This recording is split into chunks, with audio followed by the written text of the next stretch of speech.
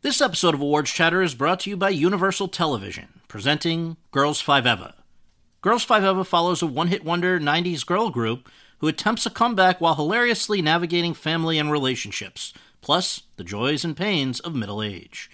The show stars Sarah Bareilles, Renee Elise Goldsberry, Paula Pell, and Busy Phillips. Don't miss the series critics call the funniest show on television.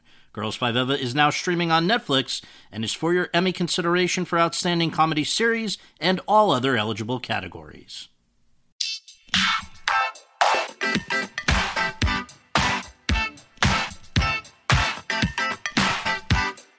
Hi everyone, and thank you for tuning in to an incredibly special milestone 150th episode of Awards Chatter, the Hollywood Reporter's Awards podcast. I'm the host, Scott Feinberg, and when I started this podcast 21 months ago, I really couldn't have dreamed of ever having a more special guest than the one we have today. She's possibly the most famous person of color alive today, probably the most famous woman alive today, and certainly the most famous interviewer and life coach of the television age.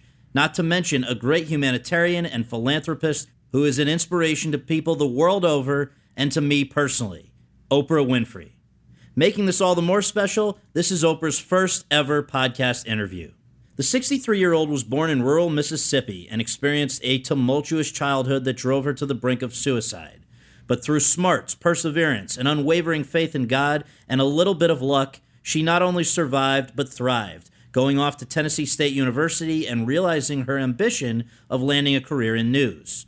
However, over the course of stints on local shows in Nashville, Baltimore, and Chicago, she realized that her strengths lay not in sitting at a desk and reading off a teleprompter, but in interacting with people and speaking from the heart. In the mid-'80s, her career exploded.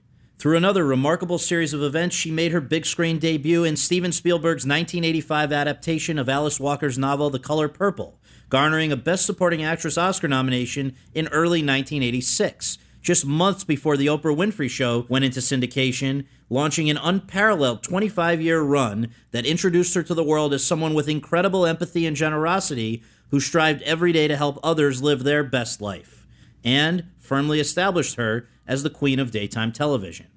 Oprah's empire soon expanded to include Oprah's Book Club, Oprah's Angel Network, O Magazine, the Oxygen Network, and eventually, in 2010, the Oprah Winfrey Network, or OWN, which became her primary focus after The Oprah Winfrey Show aired its last episode in 2011. The only network owned by a black woman, it is based out of Los Angeles, employs hundreds of people, and overcame a slow start to become a major success story.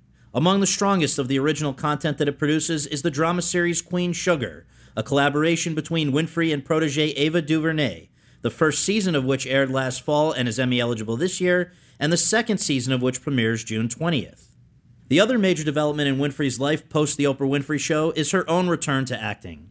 She appeared in front of a camera as someone other than herself only once during the show's run in the 1998 Jonathan Demme film Beloved, but since the show went off the air, she has played key supporting parts in Lee Daniels' 2013 film The Butler and DuVernay's 2014 film Selma. On April 22nd, audiences saw her return to a leading role for the first time in 19 years in George C. Wolfe's HBO TV movie The Immortal Life of Henrietta Lacks, in which she plays Deborah Lacks, the manic daughter of a woman whose cancer cells were taken and widely used without her or her family's consent. In the film, Winfrey is almost unrecognizable and does some of her finest acting yet, and it might well bring her an Emmy nomination for Best Actress in a Limited Series. That would go nicely with her many other accolades, which include 16 Daytime Emmys, plus the National Academy of Television Arts and Sciences Lifetime Achievement and Special Recognition Awards, 1 Primetime Emmy, plus the TV Academy's Bob Hope Humanitarian Award, the aforementioned Oscar nomination, plus the Film Academy's Jean Hersholt Humanitarian Award, a Tony Award, and, bestowed in 2013 by President Barack Obama, the Presidential Medal of Freedom.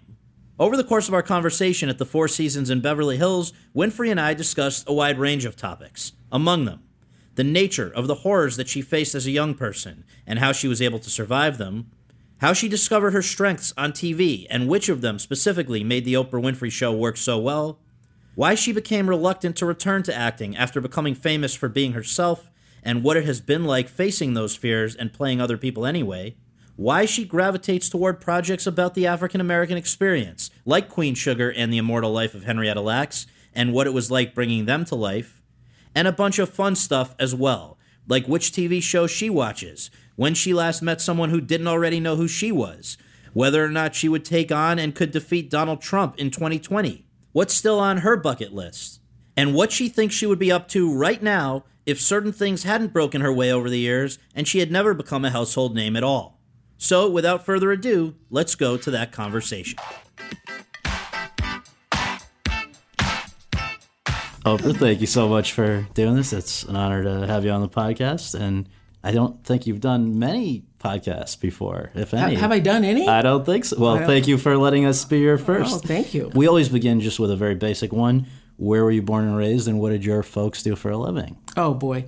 I was born and raised in a couple of places. I was born in one place, obviously, Kosciuszko, Mississippi, raised there until I was 6, moved to Milwaukee, lived there, raised there for a few years, and then moved to Nashville. And so I consider myself raised between Nashville, Milwaukee, and Mississippi. Yes. Mm-hmm. One other little biographical thing. There aren't many other people prior to you who were named Oprah, and in fact, you were not named Oprah, right? Yes, it's Orpah. Yes. After Ruth 1st, chapter 14th verse, I think Orpah was Ruth's sister-in-law. Whither thou goest, I will go. And Orpah said, sorry, headed back.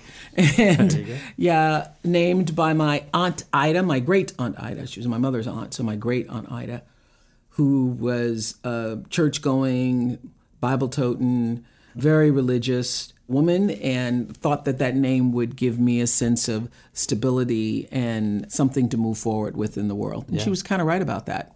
Well, let's talk about, because stability would not be the first word that describes those early years, certainly it looks like 14 or 15 for you. You've spoken pretty unstable. About it. Yeah. I mean, can I ask you? You've can spoken ask me about anything. Well, thank you. This is great. We have an hour. I love it, and reading about your life, I think it just makes it all the more amazing what you've accomplished when people realize what those first few years were entailed. There's a reason that you were moving around and things were chaotic a bit. And also it informs a lot of what's happened since, including, I think, Henrietta Lacks and Deborah Lacks, this character who shared some similar experiences. So I just wonder, to whatever extent you're comfortable, I mean, what were those early years like?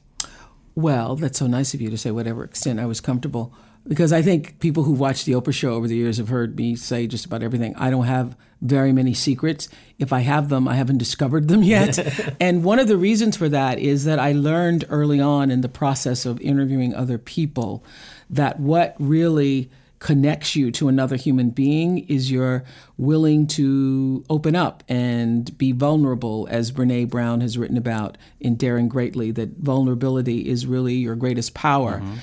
And before people researched it and studied it, I had come to know that naturally, that vulnerability is your greatest power. And I would say that that's been my greatest gift in connecting to the audience, is just being open and willing to continually be myself.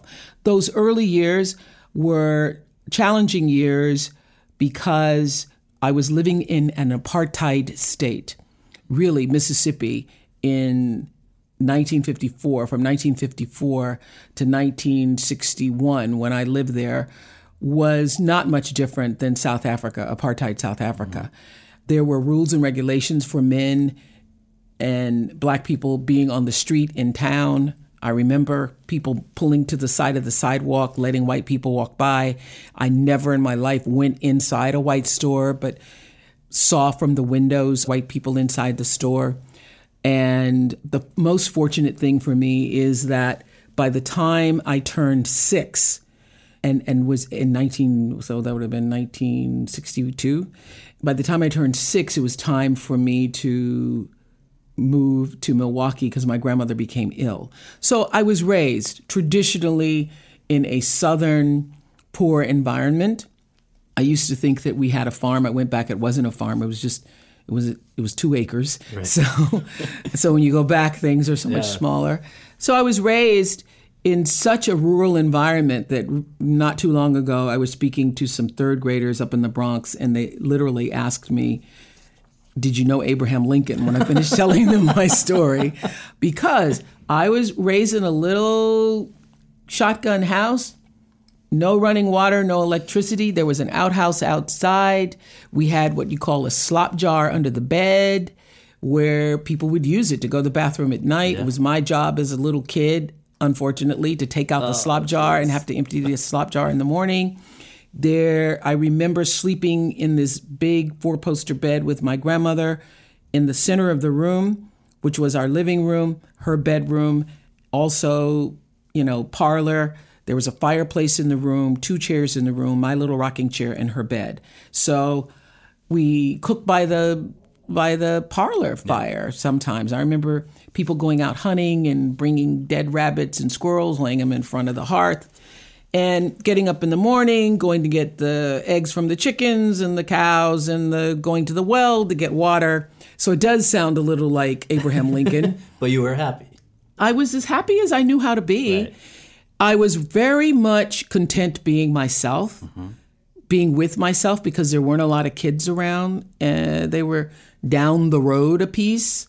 And rarely did I have visitors or cousins or relatives who would come by. So it was basically my grandmother, myself out there isolated in this little urban area. So when she was no longer well, I guess, first of all, why initially were you with her? And then why did you go? Oh, because my mother was a part of the Great Migration North. Okay. You ever read any of those stories about the Great Migration? My mother was one of those single, never married young women who had graduated high school, had gotten pregnant with me, had sex one time with my father on the way home from school. He talks about she was wearing a poodle skirt and he wanted to see what was up under there. And driving her by some wooded area under a tree, coming home and having all the leaves still on the back of her skirt. So my grandmother was aware that something had gone on. And my mother became pregnant from that one time. They never saw each other really again. And he went off to the army. And months later, she sent him a letter saying, "You have a daughter." Wow. And to his credit, he said, "Well, I did have sex with her that one time. Perhaps she is my daughter." Right. And took responsibility. Responsibility, though, in some senses, but I guess initially you're living, so after age 6. Scott, let me get, I was 6, then I moved to Milwaukee until I know it by grades. Yeah. So 6, never been to school. Right. Started kindergarten, got myself removed from kindergarten the same day because I walked in there knowing how to read. My grandmother had already taught me how to read. Wow. So I walked in there going, I don't know what these kids are doing, but I am in the wrong place. Right. And I sent Miss New a letter saying, "Miss New, I do not belong here. I know a lot of big words." So I wrote every word I knew. Shadrach, Meshach, Abednego, all the Bible stories I knew, and elephant and hippopotamus, put all that on a piece of paper, got sent to the principal's office, and moved up to the first grade the same day. So I started first grade, next day, skipped second grade. Then that summer was sent to live with my father for a summer and had third and fourth grade in Nashville, which really was the life-changing force for me. I would say my grandmother's beginning, teaching me how to read, me being inspired by Bible stories, which is the only book we really had, and being inspired by those Bible stories let me know that there was another world out there.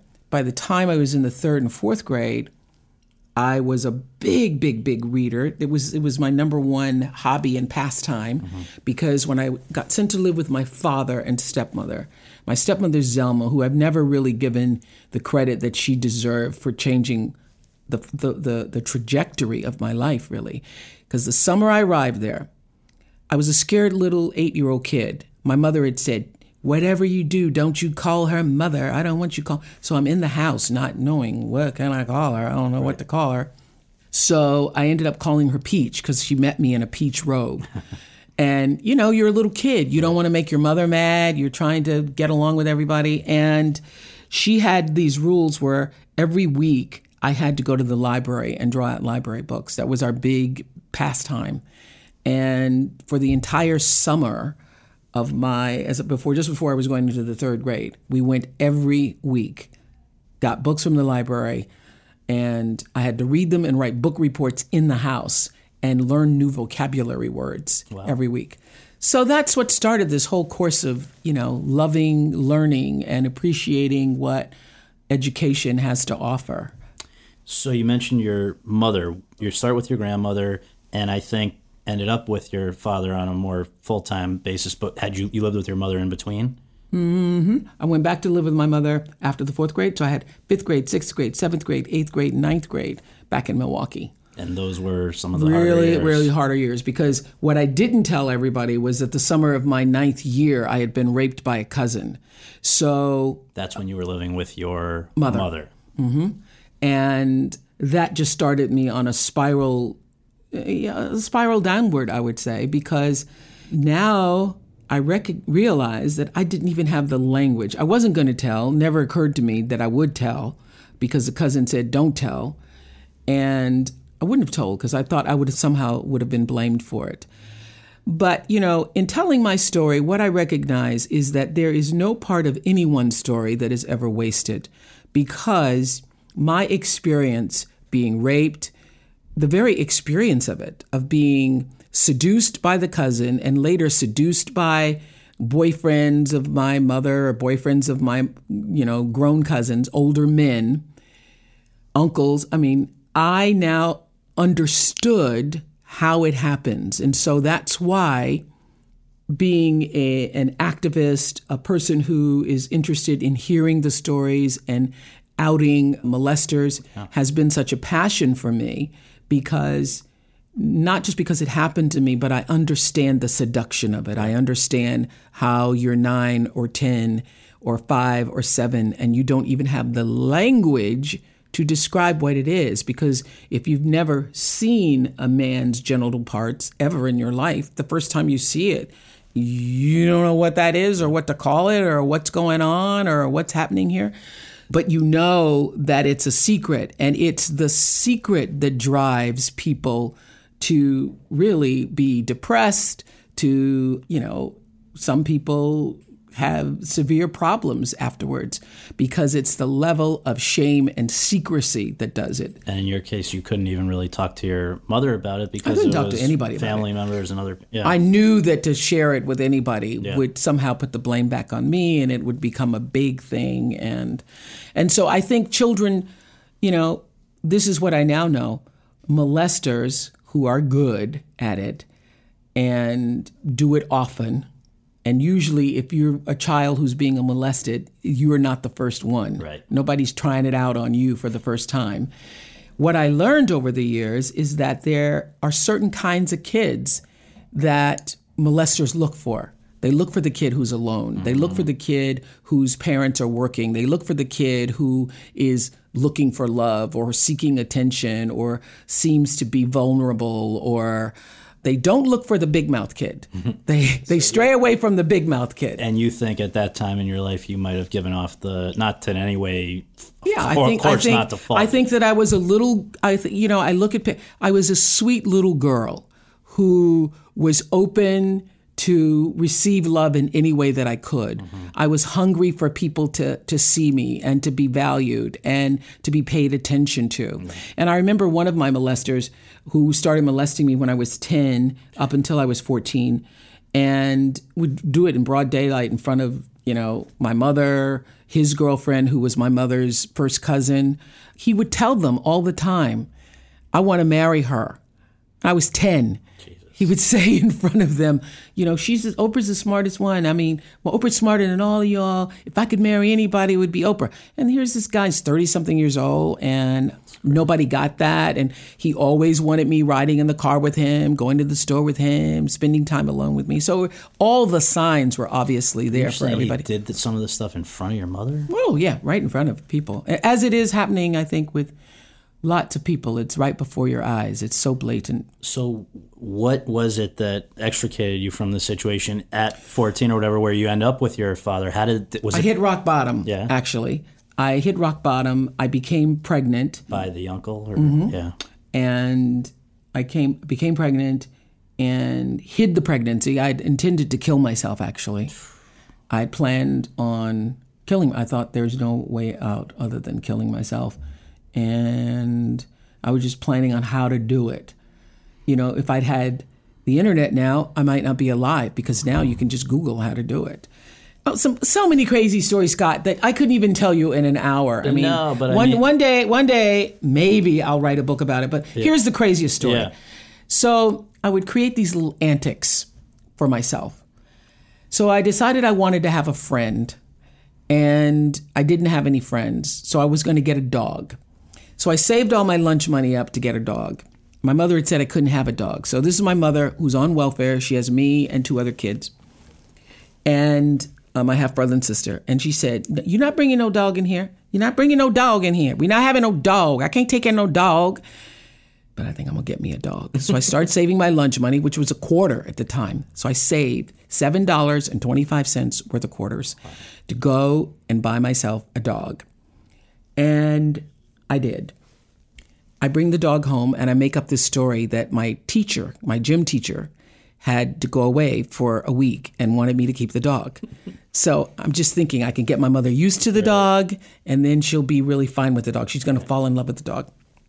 So that did not happen. A week passes, another week passes, and my mother goes, "When's your teacher coming back? How long are we going to have this dog?" So the dog, I don't know how to train the dog. Dog's name was Simone. So it's half cocker and half poodle, my first dog. And my mother says, "This dog is getting out of this house. This dog is getting out of here tonight." And I'm like, what I got to do is save the dog. So I made up this cockamamie crazy story, Scott, about, I said, well, if I were you, I wouldn't get rid of the dog, because when I came home from school, this dog was chasing 2 men down the stairs. Now, we lived in this 3rd floor walk up. She goes, "What do you mean chasing 2 men down the stairs?" I go, "Well, I didn't see the men, but Simone was chasing them down the stairs." Oh, that's creative. She said, "Well, what do you mean 2 men? Was the door open?" I go, "Yeah, the door open." And I'm making up the story as I'm going along. And she goes, "What? Were the drawers open?" "Yeah, the drawers are open." So in this moment, Scott, my 13-year-old self, I go to my mother's thing. I think, I have now look like there was a robbery. So I go in and I take a handful of stuff out of the drawer and I throw it out of the window. I'm not kidding. And my mother says, "Oh my goodness, my ring is missing." This is her ring from her boyfriend, Willie. Right. Willie. It's the only thing I want to say. Well, you got some pearls in there too. There's some other stuff. So anyway, bottom line is, I've thrown it out the window. My mother, I said, "Well, it's only because of Simone they didn't get more." So did she keep the dog? So, no, she didn't believe me. She said, you're getting out. So she put me out. Me and Simone slept in the hallway that night because now she's like, "I believe you're lying. I believe you're lying." So I know I'm lying, but I can't now. I can't back down. Right. I can't back down. So I make up this crazy, crazy story that I've taken the ring. Yes, I did take the ring. But you'll only give it back if she keeps No. No. I did take the ring. Right. But I took it to the jewelry store to be engraved for Mother's Day. That's smart. Okay. So then my mother said, my plan is I'm going to go out, I'm going to get the ring, then I'm going to take it to the jewelry store. Okay, if I can just wait till the morning. So she says, "We're going right now. We're going right now to get it." I go to the jewelry store. I'm standing there with my mother, and I know you're busted. I know I'm busted.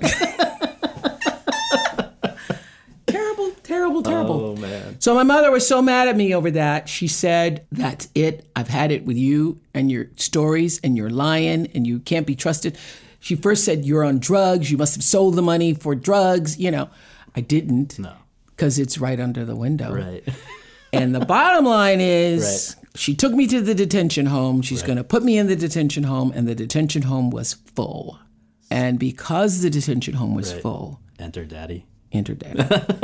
Well, so what I think a lot of people may wonder who are either learning this stuff for the first time or reminded of it from your show is, how does somebody who goes through what a lot of this sounds like was hell in some of these years, how do you end up with your father becoming, it sounds like, winning oratory contest stuff in the church, and always, it seems like, having this kind of unshakable faith in God. Well, because I think even kids who appear to be delinquent are only delinquent because they haven't had the kind of resources, the kind of opportunities, the kind of access. They haven't had anybody to love them. And everybody turns around with love. Everybody does. You can fix almost anything with that. Now, it takes a lot of patience because I've tried to work with kids who, were troubled kids. It's not my forte. It's not my strength because I don't have the patience for it because I am more like my father. This is the way it's going to be. Now, you can either do that or not. So I walked into my father's house and he literally had we sat down, these are the rules of this house. Right. Oh, the house has rules. Right. And this is the way it's going to be. Either you abide by these rules or you're out. Well, one of the things I gather he made very clear was that acting was not going to be in your future. He said no daughter of mine's going to be an actress because all you're doing is laying on casting couches. Right. You spend your life on a casting couch. And so that was not going to happen. That was not going to happen. And so I majored in speech and drama in college, but was going to teach it because I thought, well, there's no way I can, live at home and even try to be in a play. It's like my father's like, no. But isn't it true that as early as sounds like 17, you were now, I guess, under his roof, but sort of blossoming, I guess, in some ways, and including, I guess, you were at a beauty contest and they asked you, what do you imagine you're going to do with your life? What's your dream? Okay, so I end up pregnant. I am pregnant when I walk into my father's house. My father says, I'm hiding the pregnancy, just like my mother hid me, by the way. Right. And my father says, I'd rather see a daughter of mine dead floating down the Cumberland River rather than bringing shame on this family, such a disgrace, these young girls today, blah, blah, blah. So I think, okay, got to kill myself. And before I can kill myself, my legs start to swell. I go to the hospital. I miscarry the child, and the child dies. My father says to me, you get another chance, and if I were you, I would take it. I ingested those words. Those words became my spiritual mantra. This is your second chance. Mm-hmm. I went back to school, and I became an orator, speaker, student council, all of that, which never would have happened had I, come to term and had a child, because then I would have had to be taken out of school, because those were the days where you couldn't go to school. Mm-hmm. You'd have to go find a girls' home and go to school. So I was in many ways saved by that. Yeah.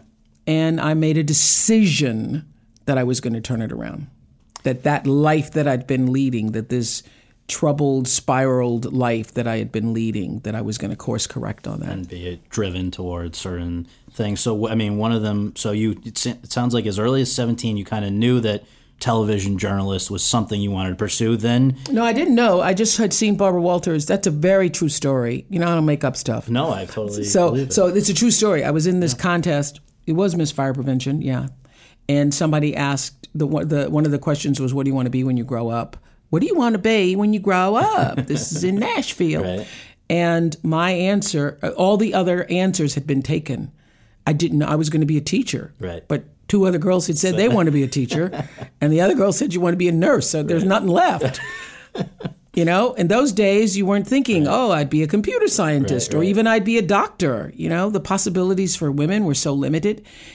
And I'm standing there after the second girl says teacher, thinking, what can I say, what can I say, what can I say?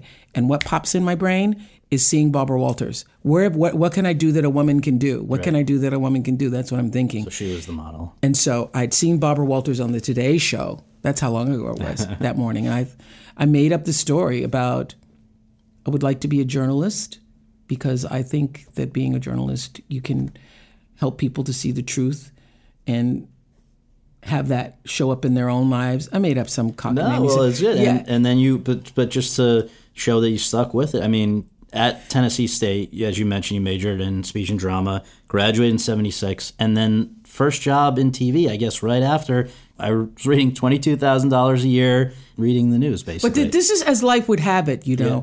And this is why I've become such a big believer in your thoughts and the power of your thinking, creating your own reality. Because immediately after that contest, I was sponsored by a local radio station, WVOL. I go back to the station to pick up my prize, which is a Longines watch and a digital clock radio, the kind that flip. Yeah. And I'm waiting in the lobby, and one of the guys recognized me because I'd been there the year before for some of my oratory stuff.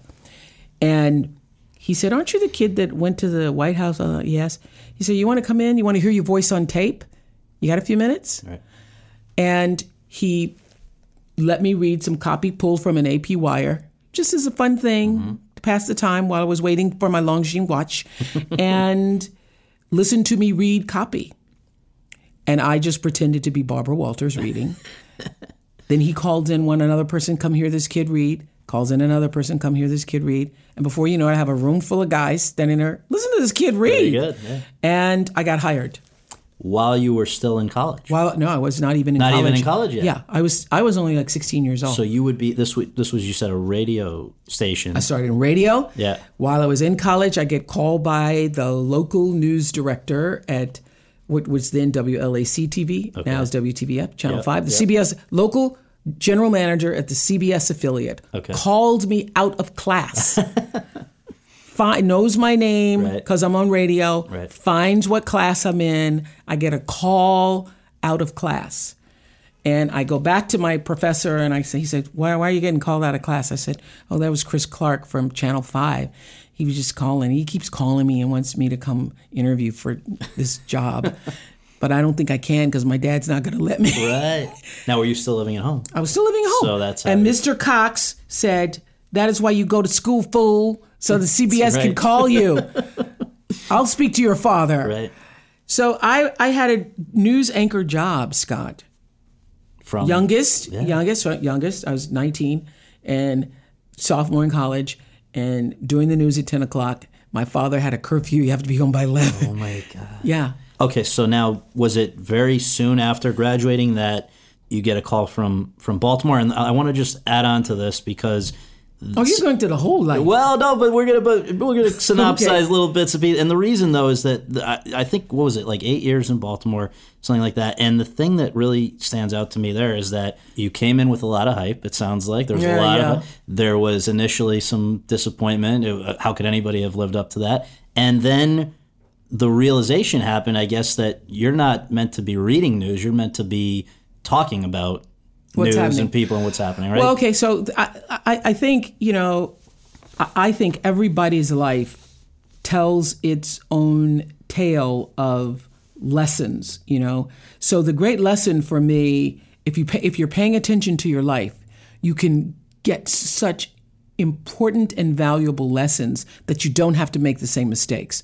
So when I moved to Baltimore, there was all this hype about what is an Oprah? What is an Oprah? And I was on the back of buses, and I was at, you'd look at yourself, you're on the cabs, you're everywhere, there are billboards, everything. What is an Oprah? So then when I showed up and I was just a person, people were like, "What? That's an Oprah?" So I had problems with my co-anchor of the news. It was nightly news at that point. Nightly news, very similar. It was the first time they were going to Hour, very similar to what Barbara Walters later went through with Harry Reasoner. Right. I went through it early on with Jerry Turner. Right. I'm this 22-year-old, green behind the ear. Not green. I have a couple corn cobs growing behind my ears. And Jerry Turner is the established white-haired news anchor for Baltimore. Right. He certainly didn't want to co-host, and he didn't want me. Right. So that didn't work out so well for me. And as they're trying to figure out what to do with me, they put me on this talk show. Now, what I learned after doing well in Baltimore with Richard Scher on this show, People Are Talking, what I learned when I moved to Chicago is no hype. Don't tell anybody you're coming. Just show up. Then blow them away. And then blow them away. Right. Or show up and do your best, really. Right. So when they were like, "What do you want to do? What should be our campaign?" I want no campaign. I want no announcement. I don't want anybody to say one word. And I want people to find out through word of mouth. And they're like, "What? That's not the way we do." please. I have already been through the hype thing. Right. And that's exactly what happened. I happened to start in Chicago January 1st, 1984. It was a New Year's Day morning. It's a tiny little show. I mean, nothing worked. It's me and my Jerry curl and some football players. And I think I called the Fighting Illini, but, you know, I'm mispronouncing things. The hot plate doesn't work. We're supposed to be making chili. Everything was wrong. Everything that could go wrong went wrong. But I just kept being myself. Oh, that's not working. Oh, well, Which okay. is harder to do when you're reading a teleprompter. Which is much harder to do than reading a teleprompter. Now, that even rebirth at that same station, though, was maybe a little jeopardized, wasn't it? When you get this, really, maybe the craziest story of your whole life, where you get this call about, which ends up being about The Color Purple, which you had your own infatuation with, but you don't have vacation time. No. This is actually the favorite story of my life. It's amazing. So this is another thing about using your own mind to create reality for yourself. I had read The Color Purple. I love that book so much. I went and got it. I read it one in less than an afternoon. I went back to the bookstore the same day. I got more of the books. I passed them out to everybody. I was obsessed with the story. Gave it around to everybody, and had made a decision after I heard, oh, Steven Spielberg's doing a movie about this. I would go into beauty shops and I'd be sitting there getting my hair done, and I'd say to people, you know, Steven Spielberg's doing a movie about this. They say, really? I say, yeah, I'm going to find a way to be in that movie. Having never really acted. Never acted. I don't know Steven Spielberg. And you're in Chicago. And I'm in Chicago. Oh, Chicago. That's why you moved over now to Chicago. I'm in Chicago telling people I'm going to be in the States. And lo and behold, if by the end of the year, I will tell you, I started talking about it in January, and by the next December, I got a call. I got a call in the office saying, would you be interested in auditioning for a film we're doing called Moonsong? And I said to the guy on the other end of the phone, are you sure it's not The Color Purple? Because I have not been praying for a movie called Moonsong. Right. And as it turns out, it was, of course, The Color Purple, and I auditioned, and then... and then let's just play it out. Best Supporting Actress Oscar nomination in early '86, and that September is when the show Oprah Winfrey Show becomes syndicated. What a year. That was a big year. That was a big year. And that was a big year. Beginning of 25 years of Oprah Winfrey Show. Well, and also that was at a time when... You know, I didn't even know what an Oscar nomination meant. I didn't know. I remember people saying, oh, you should watch, you know, when the announcements are made early in the morning, and we were watching in our office or something. But it's like, what? You didn't know what you were getting into. No, I didn't know what it meant. I didn't know what it meant. Mm-mm. So with regard to the Oprah Winfrey Show, which is how I think even multitudes more obviously got to this is now you're getting to my favorite. Where if you would set aside any humility for a moment. Any humility. Why, as a TV expert, did that show work? Setting aside all humility. Yes, please. It worked because of me. Yeah.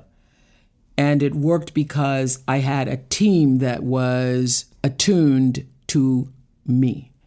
And it worked because we had a higher vision. It worked for 25 years, because you can work for 5 years or 10 years or something like other people have. But you can't survive at 25 years at the top unless you have a strategy. And the strategy became, for me, an intentionally purposeful, meaningful based show that is created specifically to serve the viewer. So around 1989, I read this book called A Seat of the Soul by Gary Zukov. And in it, he talked about the power of intention, how intention is a law that is operating in the universe all the time, just like the law of gravity and just like the law of cause and effect. Meaning everything that you put out into the world is coming back. Just like everything you throw up is coming down, everything that goes out is coming back. And before it goes out, there is an intention behind the thought. So the intention is the motivational energy force that fuels the thought and everything that comes out of the thought, the action, and then the outcome. So it's a thread that carries through with everything that you do. The energy of your intention affects everything that you do and determines the outcome. So when I got that, I really got that, I brought all my producers in and I said, we are not going to do a show that we do not think about what is our intention for doing it. So when you make your list, and I get 50 ideas a week. Right. So I'd go to the ideas meeting and I'd say, by every suggestion or idea, I want the intention for doing it. You don't have an intention, don't bring it to me. And I enforced that idea, which became rule, which became law. The intentions, though, did they have, the ones that made it on that show and the overall intention of the show, was there a common theme? Because it seems like the Oprah brand, as it's often described, was cemented during those early years. Well, the intention, so we all had a mission, you know. Our mission is to uplift, enlighten, encourage, and entertain was the overall mission.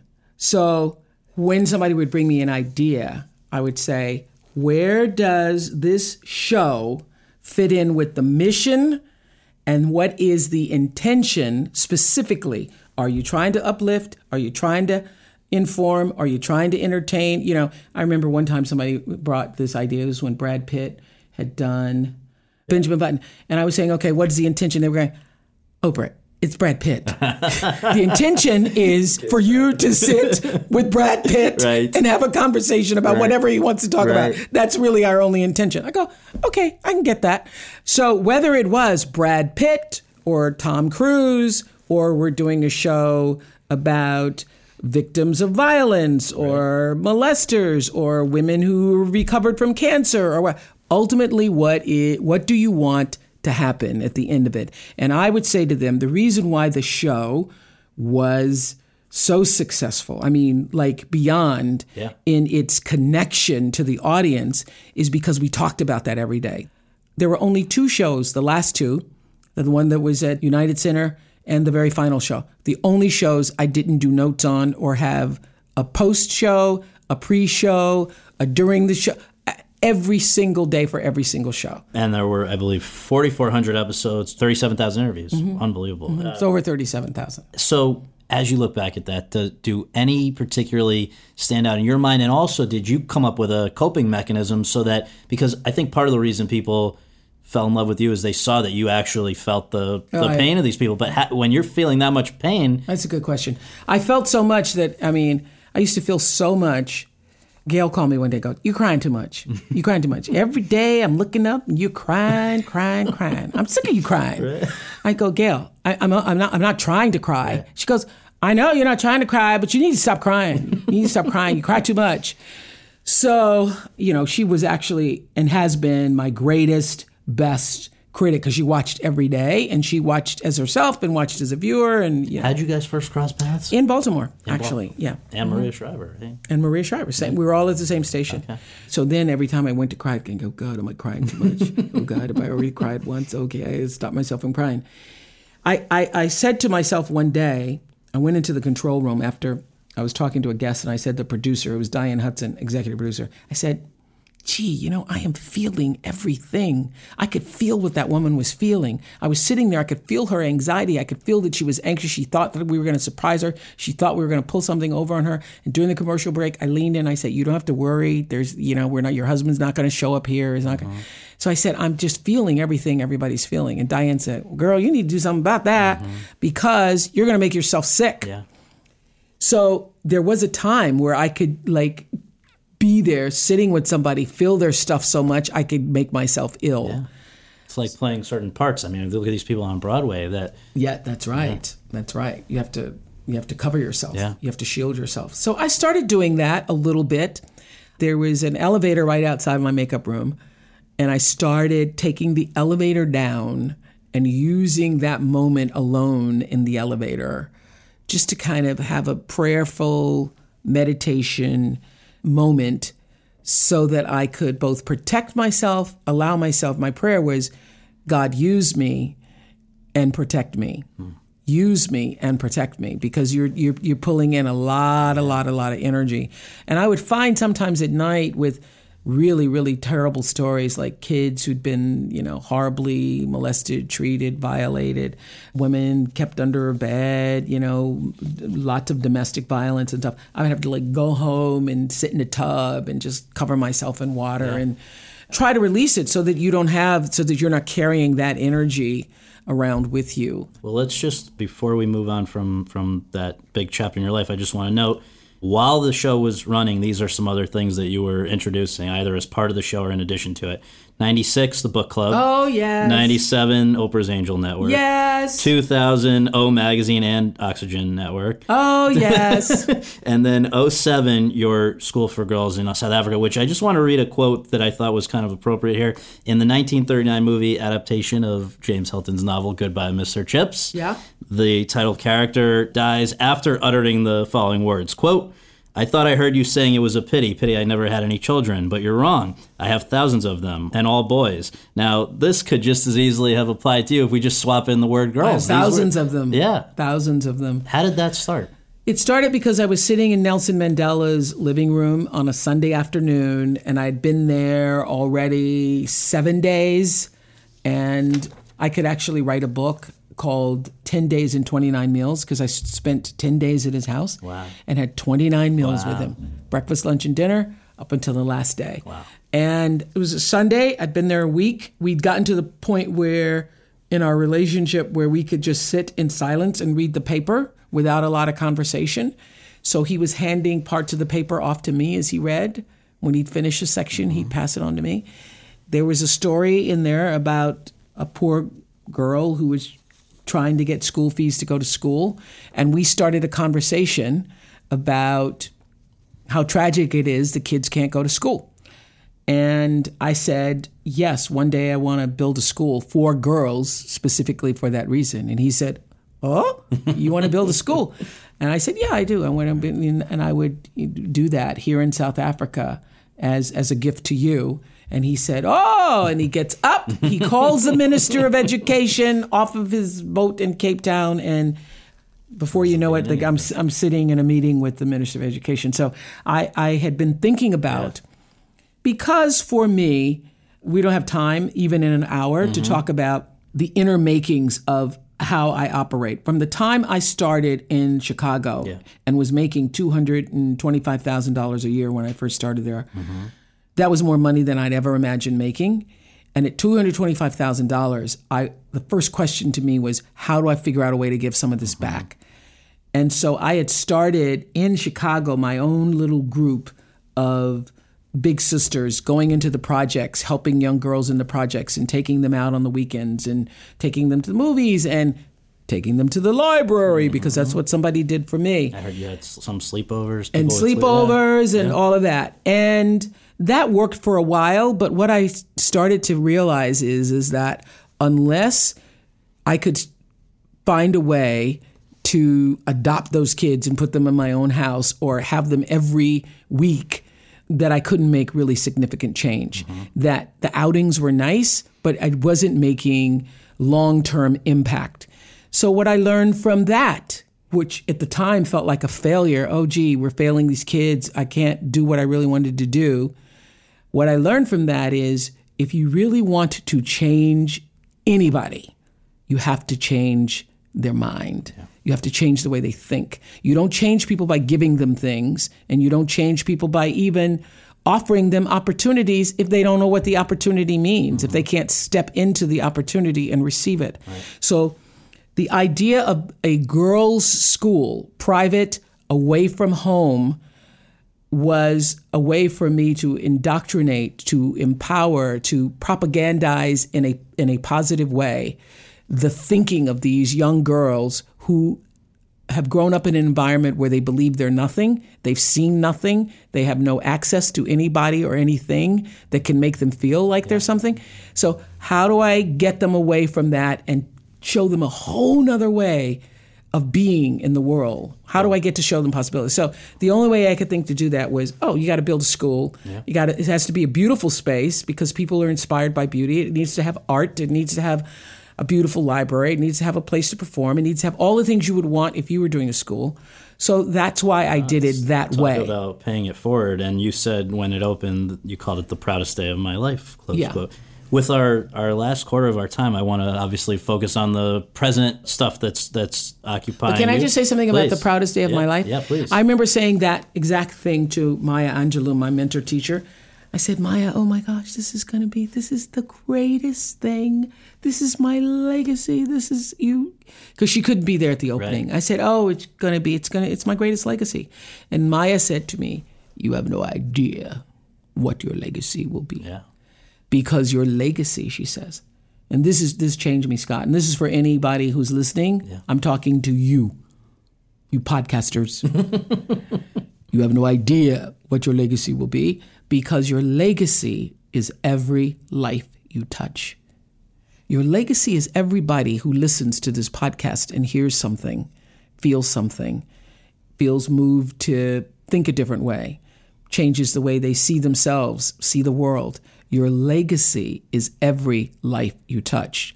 So Maya said to me, how many thousands of shows have you done? How many thousands and thousands of guests have you had? It could have been something your guest said. It could have been something you said. It could have been something somebody stood up in the audience and said. And somebody who is watching in Burma, who is watching in Birmingham, Alabama, who's in a different part of the world, sees that and says, you know what?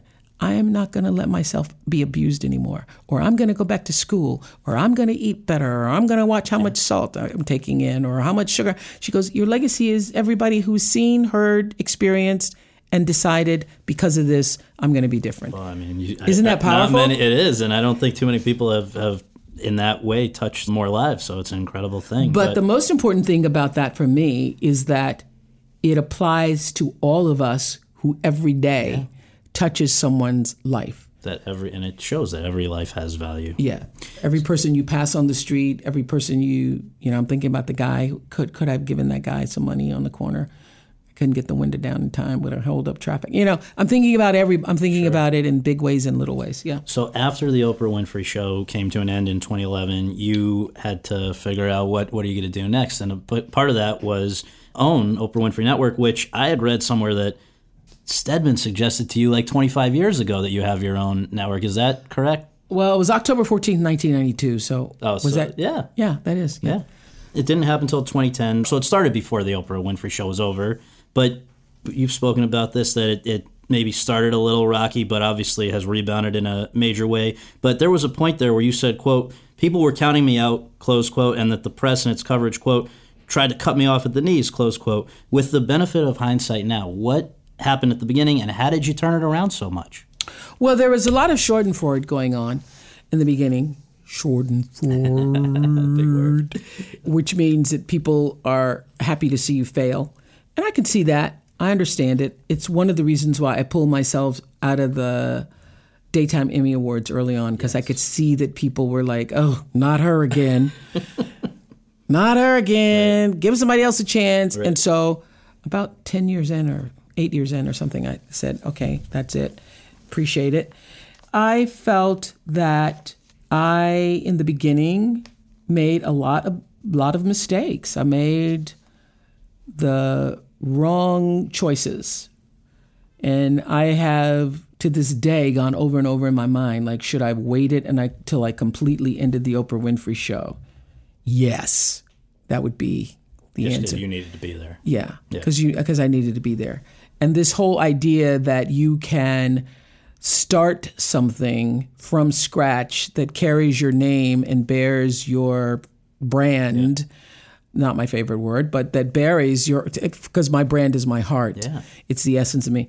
And not be there for daily input and expect other people to get what that is it's just a false notion. So now I know that. So the big mistake for me was in the beginning, expecting that it would just happen without me being there. And the turnaround came when I had my own come to Jesus meeting with myself. Self, I says, I need to talk to you. Right. And the turnaround was stop looking at this as a problem that you've created and look at it for the opportunity that it is, because how many people in their lifetime get an opportunity to have a platform, call it whatever you will, a network that has their name on it, you know?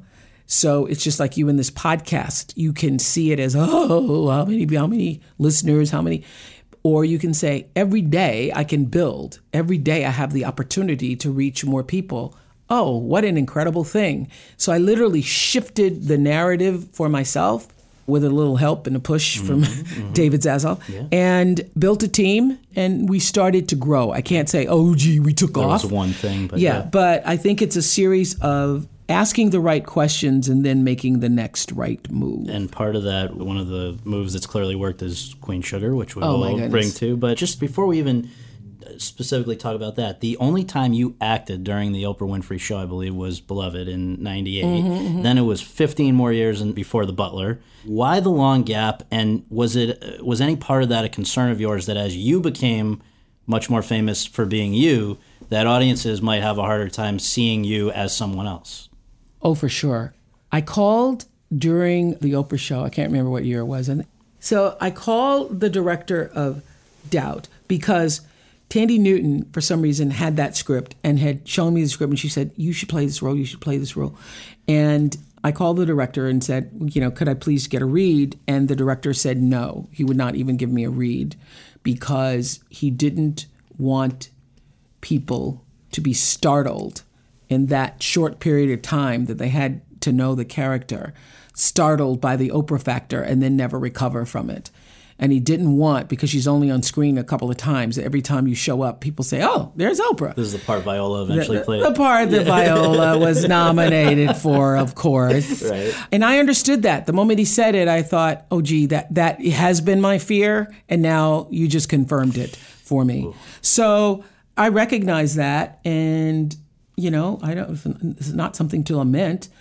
Oh, what a big problem to have in the world that you have such a huge persona that it's hard for people to see you any other way. Now, what I did know is that because I was able to do that for The Color Purple, yes, and I do feel that period pieces give me a greater opportunity to slip into a character than something more contemporary, because it's really hard.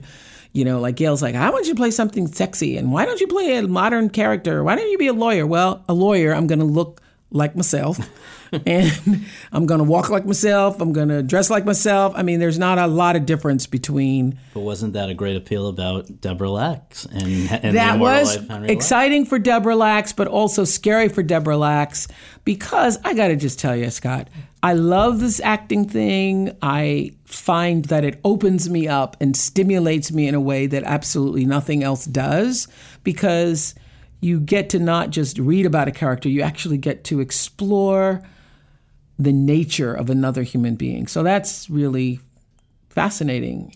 But I haven't had the training or you just get better with stuff when you do it, whether you're sweeping the floor or playing basketball or learning to play pool or Scrabble or whatever you do, and you do more of it, you get better at it. So I've really, how many films have I done? 5, 6 since The Color Purple, including The Color Purple. So every time I do it, there is a level of anxiety and fear that I have to wrestle with for myself. Well, but so the responses have been great. In recent years, there was, as we said, The Butler. Then there was Selma, which is how you and Ava, I guess, first crossed paths, and now continue with Queen Sugar, which I'd love to hear about as well. But then with Immortal Life of Henrietta Lacks, which I think you initially resisted playing that one too. Yeah, there were. I absolutely. Lynn Amato can tell you other names of actresses that I gave him one that I thought in particular should do it, and they said no. And then I said, well, what about this person? And they said no. And Lynn said, I'm coming to see you, and came up to I'm coming to see you, and sat on my back patio, and we talked about it. And he was like, why don't you want to do it? Why don't you want to? And I said, I always thought I had somebody else in mind to do it. And quite frankly, I don't know if I can. I don't know if I... What scared you the most? Because let's just know, for people who haven't yet had a chance to see it, this is sort of a tortured daughter of someone who was, she's learning about her mother, and in a lot of ways is very different from you. Certainly physically, from the walk to the hair to everything, but also internally, this mania that she's battling, you're known as a very unflappable, calm, deliberately Zen person. I am so the opposite, that during a couple of scenes, I honestly thought, I'm gonna have a stroke right here. Right now, I'm gonna have a stroke. And I actually said to George, George, I don't have a headache. I have a double pounding, something's going on in my brain. So I have to stop. I have to stop for a minute. And he was like, okay, what do we need to do? What do we need to do? I don't know, because I've gotten myself to a state where it's so foreign to me. By meditating, you got yourself there, or what's the... Well, I can honestly tell you, there have been 5 times now in my life where I've been angry enough to raise my voice. I can tell you all 5, and 3 of them were with the same person. Dare I ask? No. I won't say the person's name. Right. But he's the only person who has the distinction of being fired 3 times by me. God. Okay? Well, that shows you give second chances. Yeah, I give second chances, and then I give a third chance, and then that's it. Right. But it's not a natural state for me, and so I have to really work at finding pockets of what I could possibly be angry about and angry enough. And she wasn't just angry. There is a permanent, seething, layered rage going on. And so to kind of live in that state, I'm sure my blood pressure was up the whole time I was doing it. And I was really happy to release her, because who wants to live in that space? this is what I thought. I thought, wow, people who are this angry. It sucks. not just sucks. They're I can see how this makes you ill. Yeah. I can see how being mad all the time actually would make you sick. It is kind of amazing, though, that before this was even a book, she was telling Rebecca Skloot that she imagined Oprah playing her. That she imagined me playing her. So that's part of the reason I did it. I did it as an homage, as a tribute to her and to her family. And I thought, wow. And many times I'd be in a scene and go, okay, Deborah, you wanted me to do this. Help me out right now. Help me out right now. The fact that you, who are this great student of African American history, did not know her story, what does that say about everybody else? Yes. And the fact that I hadn't, I'm not saying I'm supposed to know every darn story that's ever happened, but, I'm pretty, I know a lot about African American history and stories. And so when I read this and realized, not only do I not know the story, I lived in Baltimore for 8 years. Yeah. I was a student of the culture. I was a reporter. I've been on these streets where she lived. Right. I've been to Hopkins. Covered all this as a reporter over an 8-year period, and I never once heard her name. That's crazy. Not even her name. Yes. With our last minute, maybe we have a last minute. We have 1 minute here.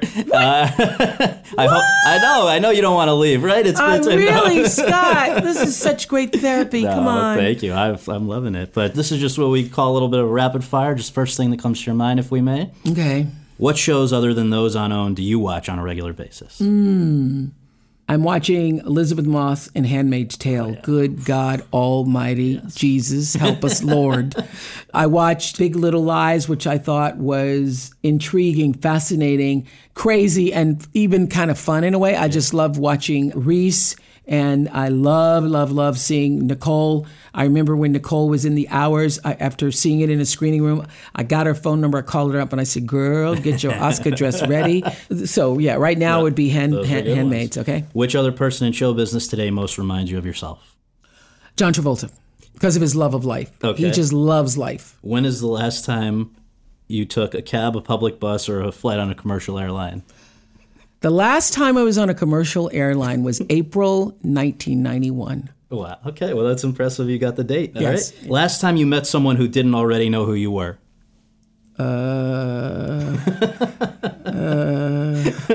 Let's see. I don't know. There's our answer. I can't remember when that was. Okay. You've known Donald Trump for a long time. He came on your show in 98 and talked about running for president. In 2009, he told Larry King that he loves you and you would be his dream running mate. I don't get the sense that you're thrilled with how he's doing today. What happened to him? And if it looks like you are the only person who has a chance of preventing him getting a second term, would you, in that case, run? And could you win?